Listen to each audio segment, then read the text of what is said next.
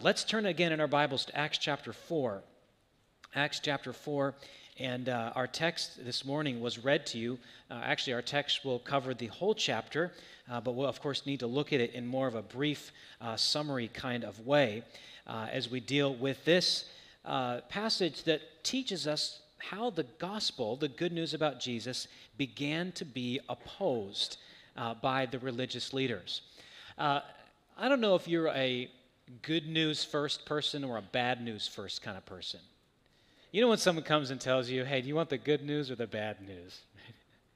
and which do you want first? That's a really bad choice. You might have heard about the son who came to his dad and said, Dad, I've got some good news and some bad news. And the dad says, son, I'm really, really busy. All I have time for is the good news. Can you just tell me the good news really quick? And the son said, yeah, the good news is that the airbags on your brand new BMW work really well. That's the good news, yeah. Or if you go to the doctor and the doctor says, I've got some good news and some bad news. Give me the good news first, doc. The good news is that they're naming a disease after you. That's not the kind of good news you want to hear either. When we look at news and a proclamation, and we look at the effect that it has on different kinds of people, you'd think that we were dealing with a good news, bad news kind of situation here in Acts. Because the same news, the same message that rallied thousands of people was the same message that others opposed with such defiance. What is going on here? When in Acts chapter 4, verse 2, look at the first two words in that verse. Look at chapter 4 and verse 2. The first two words are these: greatly annoyed. The message that had brought thousands of people to believe in this, to be Christians, essentially, that same message is the exact same message that greatly annoyed these religious leaders. Now, the term that's translated greatly annoyed could be rendered, and is in the New International Version, rendered greatly disturbed. We can say that the same news that delighted was also a news that deeply disturbed. What I want to do this morning is look at the topic of the gospel, and from this passage, the gospel as the good, disturbing news, or the good news that disturbs. Because the response of the religious leaders in this day, this passage here, begins a theme which, like a domino effect, continues throughout the rest of the book of Acts, and yes, throughout all of church history, and that is this: whenever the gospel is preached, it always disturbs people. Whenever the gospel preached, it always disturbs people. And that raises the question, why? Why is it that the same news that delights some people disturbs other people? And you might think, well, it might depend on the kind of people we're talking about. Maybe there are some people that are inclined religiously, like they just are more open to different ideas, or they're more gullible, or they're more likely to believe in the miraculous. You think, okay, those kinds of people are delighted by the gospel. Other kind of people who may be more skeptical, a little more sophisticated, have a little more well-developed critical thinking skills, they're more likely to be repulsed by or offended or disturbed by the gospel. But the reality is, the gospel is not rightly understood unless you understand why, unless it disturbs you. The Apostle Paul himself, who became what is arguably the greatest Christian thinker of all time, who penned many of our New Testament letters, he was so deeply disturbed by the gospel that he had to reassess his entire religious and academic career. The hearers of the audience on the day of Pentecost were so disturbed by the gospel, it says they were cut to the heart. Later on in the book of Acts, in chapter 24 and verse 25, Paul is preaching before some really some dignitaries, a king and some other Roman officials, and it says that one of them, his name is Felix. When he heard the preaching of the Christian message, he trembled and he said, Paul, you can stop talking now. What is it about the Christian message that is so disturbing? I think that we should all be interested in knowing why. Because if you're a Christian, you should understand that what you believe is not a matter of delight to everybody. And if you're not, if you consider yourself, I'm not sure what this is all about, or I'm trying to find, or I'm actually, to be honest, rather skeptical about the Christian message, and I do find some elements of it disturbing. You deserve to know what they are. In this chapter, we find 3 reasons why the Christian message both disturbs and delights. It disturbs and delights because of the facts it reveals, because of the judgment it renders, and because of the choice it requires. And I'm going to go through these one at a time. All right. So here's a little mental map for us. The Christian message, that is, if you're a Christian, the message you believe. If you're not a Christian, the message you are being invited to believe. Why does it both disturb and delight? Why does it provoke such polar opposite reactions? Well, it is because of the facts it reveals. It's because of the judgment it renders, and it's because of the choice it requires. So let's first of all look at the facts it reveals. If you look at the text here, look at Peter's response to the question in chapter 4. He says in verse 10, "Let it be known to all of you and to all the people of Israel that by the name of Jesus Christ of Nazareth, whom you crucified, whom God raised from the dead, by him this man is standing before you well." In that response, Peter draws their attention to 2 facts they couldn't deny. The first fact was the resurrection of Jesus Christ, and the second fact was the healing of the lame man. Now, the religious leaders, the Sadducees, by the way, were kind of a sect of leaders that would downplay the supernatural at that time. Some of you may think that everybody in Bible times believed in miracles. No, not everybody. In fact, many people did not. The Sadducees did not. They did not believe in the resurrection. So you have the Sadducees, the priests, and you had the captain of the temple, and they're asking Peter to give an answer as to why they're saying this. And Peter says, well, I have 2 facts for you. One fact is this: there is a lame man, a man who had been lame for over 40 years, and you can see him. He's hopping up and down right next to me right now. The Bible says that he was jumping and leaping for joy. They couldn't deny it. Thousands of people saw it. And there's another fact that a lot of people are saying too, and that is Jesus, whom you crucified, is now alive. And the 2 facts are connected in a most vital way. Because Jesus is alive, he is the power by which that lame man is healed, and you can't deny it. So what Christianity does, what the Christian message does, is it presents facts that you can't ignore. The religious leaders, they couldn't say, no, he's not healed, because the guy was jumping up and down who had never walked before. And they couldn't say, no, Jesus didn't rise from the dead, because they couldn't produce Jesus' corpse. He had hundreds of people testifying that he was actually alive. The reason why the Christian message many people find disturbing is because it presents facts that you simply can't ignore. It presents unignorable facts. I want to examine 4 of those kinds of facts that are unignorable that the Christian message presents. First of all, there are facts about the claims of Jesus you can't ignore. Now, some of you, if you've never read through the Gospels, the first 4 books of the New Testament, or if you're unfamiliar with the life of Jesus, and if you've mostly been accustomed to Jesus through religious artwork, you might think that Jesus was a really self-effacing, almost anemic kind of guy who really wouldn't have said anything offensive or stirred, just the model of meekness and self-effacing. But you read the Gospels. Just try it. If you've never done it, try it. Read it and see what kind of portrait of Jesus emerges.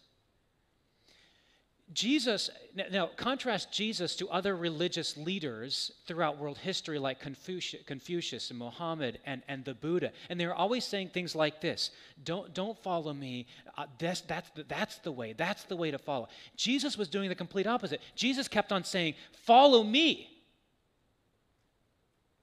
In fact, he told people, he said, if you don't love me so much that it makes your love for your mom look like hatred, you don't love me enough. Who says things like that? Jesus said, you need to come to me as a thirsty person would come to water. You need to come to me like a starving man would come after a loaf of bread. You need to come to me like a blind person would crave to see. That's how much you need me. You see, what Jesus was doing, you can't ignore his claims. You can't think, oh, Jesus was this really nice guy, didn't stir the pot, didn't make any trouble. No, he was making radical claims about himself. In fact, here's another radical claim that almost got him killed before his crucifixion, and it was this. He was speaking to a bunch of people who knew their Old Testament, that is the Jewish scriptures, and he said something about their forefather who preceded Jesus by at least 2,000 years, and his name is Abraham. He said, before Abraham existed, I existed. They picked up rocks and they started to throw them at him. Why, Jesus, here's the deal, my friends. You cannot read the claims of Jesus at face value and find them ignorable. Here's something else you can't ignore. You may be able to say, well, he was a lunatic. He was just crazy. There's been a lot of megalomaniacs in this universe, and he was just one of them. Because you say, well, if he's going to claim something like that, surely he's going to be the most self-centered kind of guy there was possible. But in fact, when you look at Jesus' claims, his radically self-centered claims versus his radically selfless character, a completely different portrait emerged. Even though Jesus claimed to be, yes, the Son of God, yes, the Anointed One, yes, like water to the thirsty and bread to the hungry, he also was serving other people. He always did what was good. So now, from what emerges from the Gospels is a portrait of an utterly baffling, paradoxical person who can be only explained in these terms. How could a man be called good who made such claims? How could a man be called bad who acted in such a way if it's not true? It must be true. You have to wrestle with the claims of Jesus. You can't ignore them. The claims of Jesus, the character of Jesus. But there's a third set of facts about the Christian message that you cannot ignore, and it is this: the facts around the resurrection. The resurrection of Jesus Christ. Here's something that the religious leaders that were present in first century Jerusalem didn't do to refute Christianity. They didn't say, all right, we can just stop this thing once and for all. We can just say he didn't rise from the dead. Here's his corpse, or here's a compelling case that Jesus' disciples stole the body. They didn't do it. The one thing they could have done that would have completely blown apart Christianity was to say, Jesus is dead. But the fact is they couldn't do it. The best they could do was this: stop talking. Here's the reality. When arguments don't work, just resort to violence. That's what they had to do. And the fourth set of facts we find in if you'll look in chapter 4 and verse 13. Now, when they saw the boldness of Peter and John and perceived that they were uneducated common men, they were astonished, and they recognized that they had been with Jesus. Here it is. The character of the followers of Jesus was unignorable. They were like, when Peter and John, with sincerity and humility, with utter transparency and honesty, with a passion to communicate the truth, stood before them and were saying essentially, you can put us in prison, you can kill us, you can whip us, it doesn't matter, we're just going to tell you the truth, we're going to tell you it is for what it is. All of them in their minds are something like, there's something about them reminds us of someone we knew before. Oh, that's right, Jesus. They've been with Jesus. In fact, more than that, they have Jesus' Spirit living within them. The claims of Christ, the character of Christ, the resurrection of Christ, the followers of Christ, all these are facts that are unignorable. Now, here's the point I want to make under this first heading of why we find the gospel both disturbing and delightful. You don't get disturbed by things you can ignore, do you? If this were ignorable, if they could just sweep it under the rug, forget about it, put it out of our mind, it wouldn't bother you. It wouldn't bother them. But the fact is they can't ignore it. They can't deny it. In fact, you see what they say when they hold counsel. Look at verse 15. When they had commanded them to leave the council, they conferred with one another, saying, "What shall we do with these men? For that a notable sign has been performed through them is evident to all the inhabitants of Jerusalem, and we cannot deny it." The message of Christianity is disturbing because it is undeniable. And you don't get bothered by things you can ignore. I don't know if any of you men have had this experience. You're lying in bed fast asleep at night, and suddenly you find yourself awakened by your wife saying, "Honey, did you hear that noise?" And you're like, what noise? That noise. No, it's just your imagination. Go back to sleep. I don't want to be bothered. Then you open your eyes. And then you start thinking, I wonder if she did hear something. And so you go downstairs, hoping to find what? Nothing. Because you want to go back to bed undisturbed. But if you find a door open, you thought for sure you had shut, you're not going back upstairs undisturbed. And if you feel a cool breeze blowing from a window you knew was locked when you went to bed, you're not going back to bed undisturbed. Why? Because you can't ignore it. And here's the point, my friends. If you go to investigate the claims of Christianity, if you go to investigate the case for the resurrection, if you go and read the Gospels about the character of Jesus Christ, you're always going to find a door open you thought was shut. You're always going to find something that says, oh, I can't ignore that. Oh, no. What am I going to do about this one? If you don't want to be disturbed by the claims of Christianity, if you want to go and just sleep and rest, then don't start prying into the evidence for the resurrection, or don't start reading the claims of Christ, or don't start letting yourself be exposed to the character of Christ or to the genuine followers of Christ, because if you do, you will not be able to ignore it, because that is the nature of the Christian faith. It cannot be ignored. It reveals facts that are unignorable, that the people of Jesus' day, the people of the disciples' day, and the people of our day cannot ignore it. Now, let me just apply this in a couple ways. First of all, to those of you who are followers of Jesus, is your character such that people would say, like these religious leaders who oppose the gospel, he's been with Jesus? She's been with Jesus. Can people say about you, even though there are things going on in her life that just would militate against her peace, she has such a peace, he has such a confidence, he has such a humility, is it evident to people around you that you've been with Jesus, my friends? Your testimony for Christ can be the reason why someone would say, it was unignorable.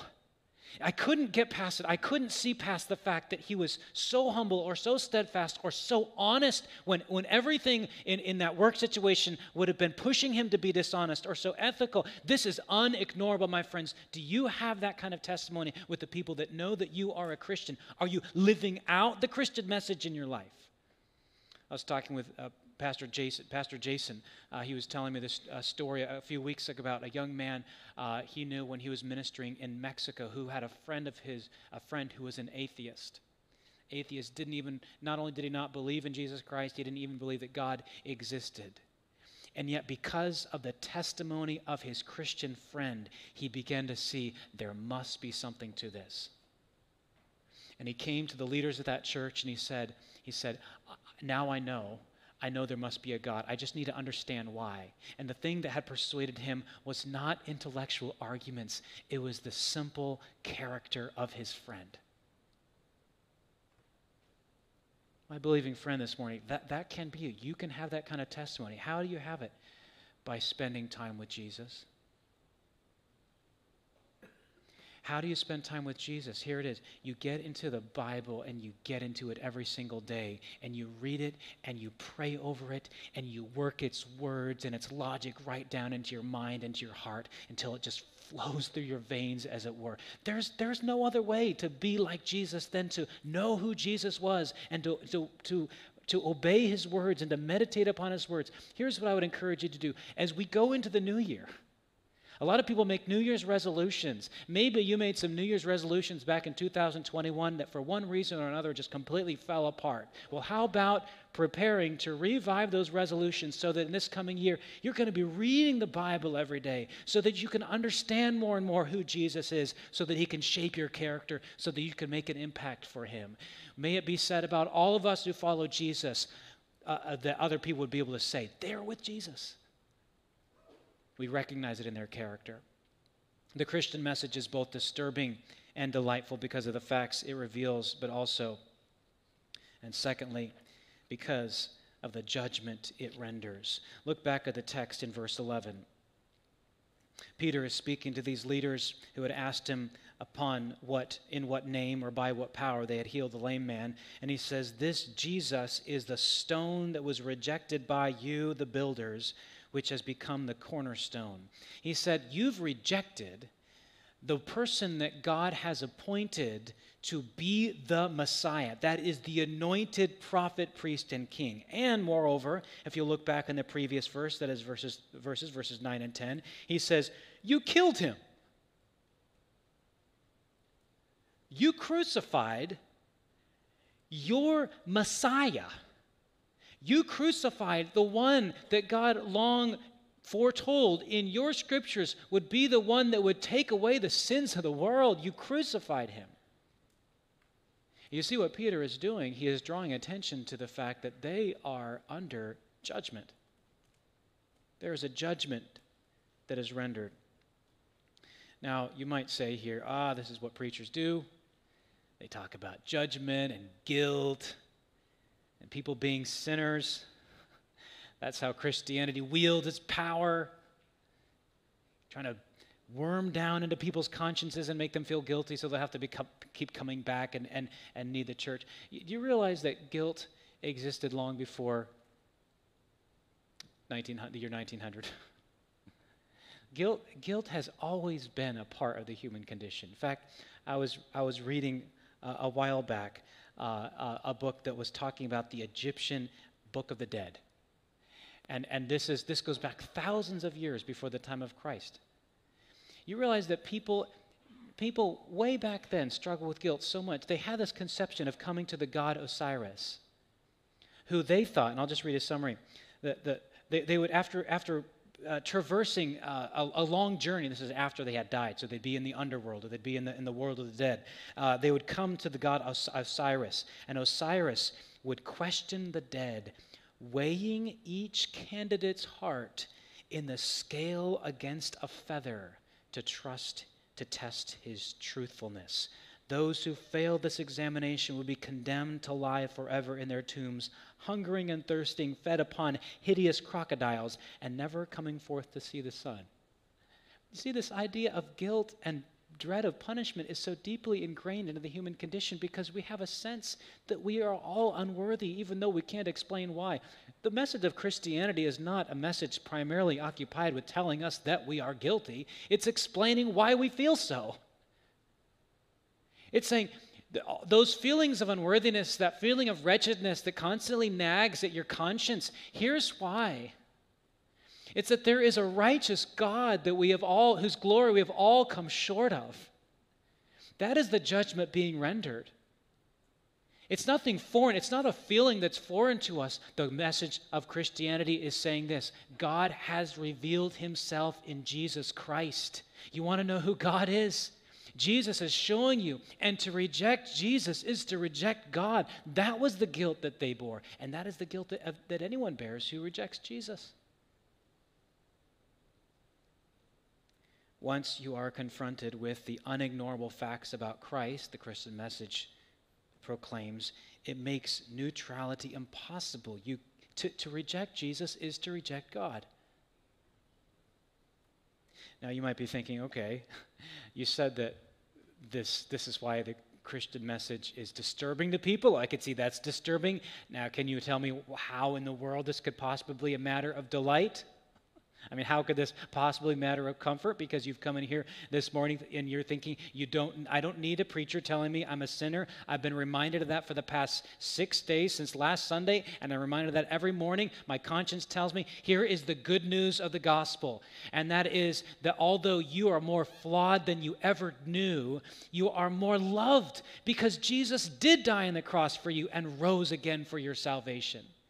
The judgment that should have fallen upon you and me was fallen upon Jesus, and that's why our sins can be forgiven. And that's why the message of the gospel is a message that, yes, it disturbs, but in disturbing us, in disturbing our conscience, it also frees us, it also delights us. That's why we could sing those songs we sang. Jesus paid it all. Paid what? My debt of sin. All to him I owe. That is a message that both deeply disturbs and deeply delights. And I would say this: this: no one has understood the Christian message who also does not understand what it means for their consciences to be cut, for their hearts to be smitten, and for them to be deeply disturbed by this conviction: I am a great sinner, but he is a greater Savior. That's what it means to believe the gospel. And that is the testimony of Christians throughout all of history. Paul, the Apostle Paul, in his first letter to Timothy, said this in chapter 1 and verse 15. Jesus Christ came into the world to save sinners, among whom I am the foremost. John Newton, a famous composer of the song Amazing Grace, said this, and think of how this reflects both the disturbance and the delight of the gospel. Amazing grace, how sweet the sound. What makes amazing grace a sweet sound? It's this, that saved a wretch like me. I once was lost. That's disturbing, but now am found. That's delightful. Was blind. That's disturbing, but now I see. That's delightful. You see how the Christian message cuts both ways. You can't walk away from a confrontation with the cross and with your pride unscathed, but neither can you walk away from truly believing in the message of the cross and feel a sense of despair, because God raises you up.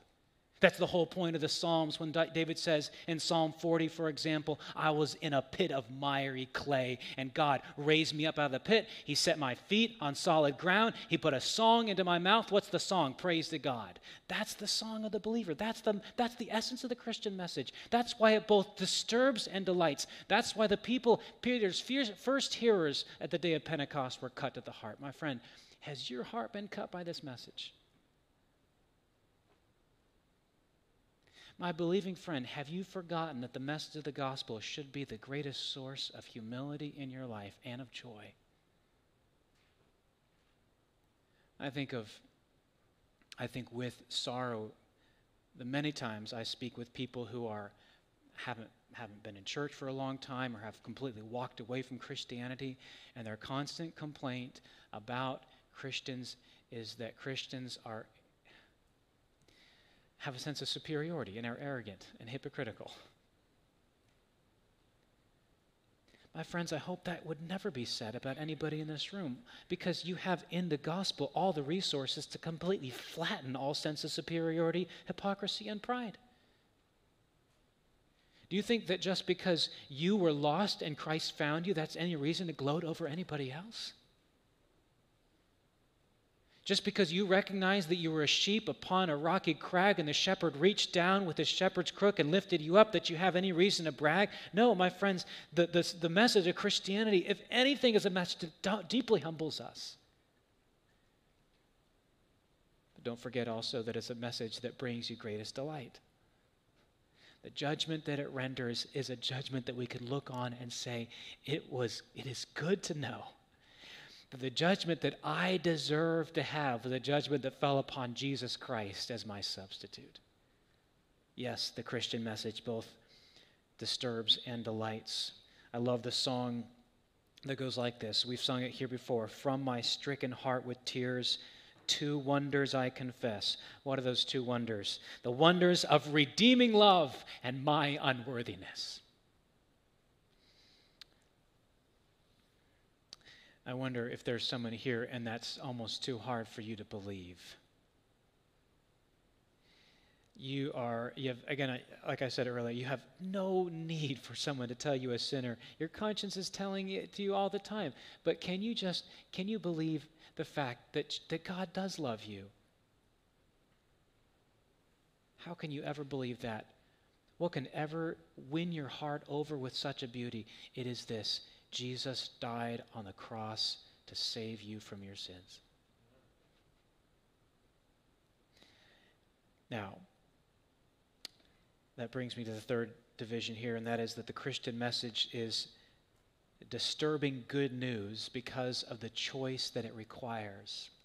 And this is so clear from our text in verse 12. After giving the facts of the Christian message and specifically the resurrection of Jesus Christ and these other things that we talked about, the claims, the character of Christ, the case for his resurrection and the character of his followers, and then after talking about the judgment that it renders, yes, the fact that Jesus is the Messiah, the anointed Son of God, the King of Kings, makes it so that we cannot be neutral. it follows simply, logically. All this hangs together like links in a chain. If in fact the judgment is you are such a sinner that the only way to be received by God is to have the goodness of Jesus applied to you, then the only thing for you to do is to seek salvation, seek that in Jesus.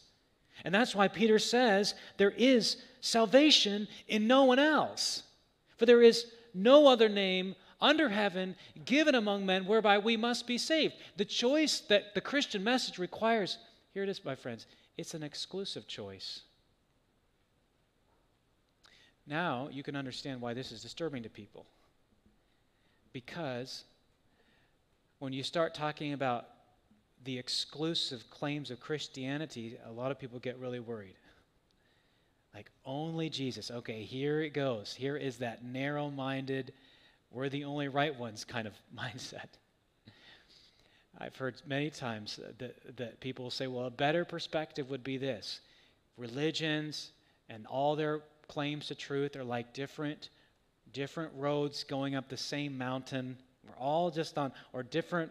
It's like the blind men trying to figure out what an elephant is. One man has his hand on the side, the other is feeling the tusk, the other has his hand on the tail, and the one says it's like a wall, it's like a spear, it's like a rope. And that's what it is. And if we could be humble and admit that none of us has a full picture of the truth. Well, those analogies only work if for in the elephant situation, if you're the only one with your eyes open. Or in the mountain situation, if you're the only one in a helicopter looking down at everybody. Both of those metaphors, as well-intentioned as they are, and I will fully affirm that those are well-intentioned metaphors, but they presume a perspective that nobody else has. And in fact, they themselves are a religious perspective. They're an exclusive religious perspective. So there's no escaping the fact that however you look at it, you're going to make a religious claim, even if your religious claim is all religions lead to God. But I think behind that concern is a valid point, and that is that religion tends to create what someone has called a slippery slope in our hearts that produces pride. And with the pride, a sense of superiority, and with a sense of superiority, a lot of fighting among people, and we see that historically. It's a fact. And I'll freely admit that. But the question I ask is this: what if it's possible for there to be a faith that instead of creating that pride in your heart, actually creates the only ingredient for peace and reconciliation? And that is the message of the gospel. That yes, it is true that mere religion, that is my good works, my efforts, my aim to please God and thus compare myself to other people. Yes, that does create pride in people's hearts. And yes, that does create a sense of superiority if that's the way you're choosing. But if you choose a faith, if you realize that actually my good works count for nothing, then you have no step to stand on. You have no reason to elevate yourself against anyone else. And that, in fact, is the only response to the exclusive claims of Jesus Christ.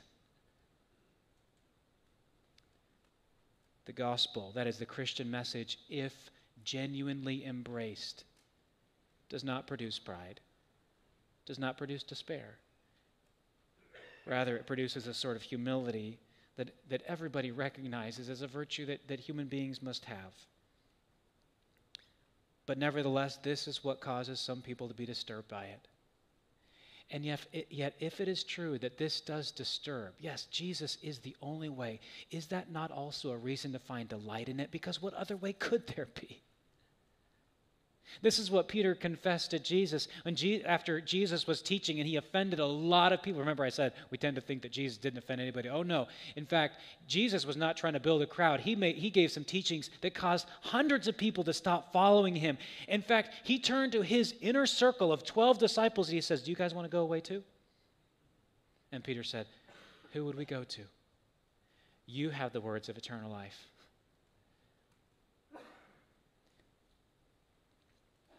The Christian message, yes, is inherently disturbing, but it is precisely that makes it good.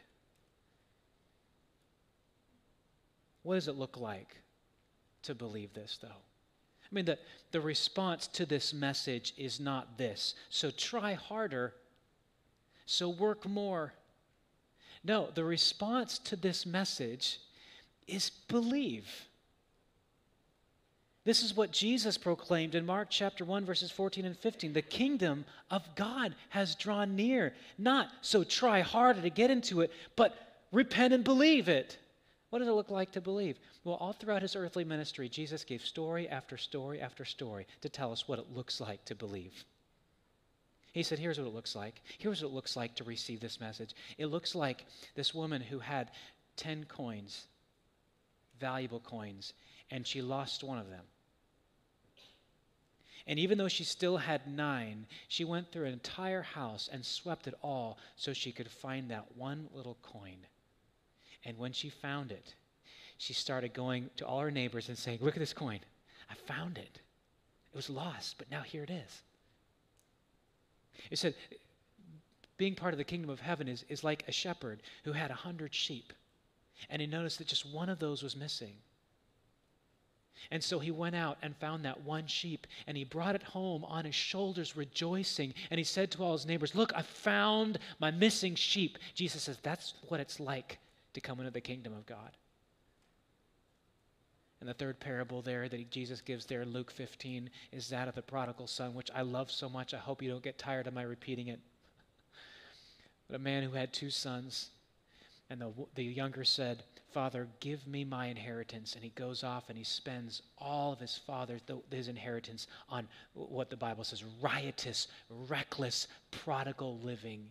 And as he finds himself in a pigsty, wishing he could feed upon the husks that were thrown to the swine, he comes to himself and he says, my father's servants have more than I have to eat. I'm going to go and return to my father, and I'm going to tell him I've sinned.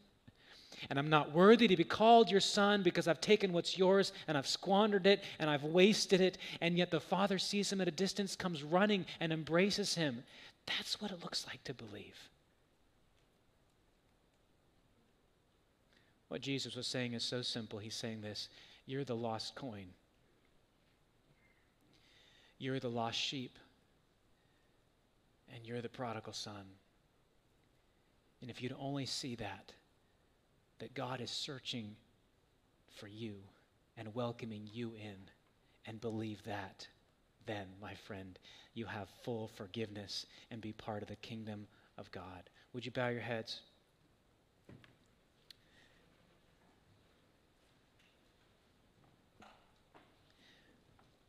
Yes, the Christian message does disturb. It tells us of our lostness. It tells us of our flawed condition. Yet it also tells us that we can be found. I don't know, maybe there's someone here who needs to be found this morning. You'd say, I'm lost. I'm just lost. You have everything you need to know in this proclamation. Jesus Christ died on the cross and rose again so that lost people, flawed people, broken people like you can be found and healed. Do you have the humility to admit that? And those of you who believe that message, keep on believing it. And let it affect every part of your life. Our Father, I pray that you would take this message and seal it to our hearts so that it would do us good throughout this week until we gather again. In Jesus' name.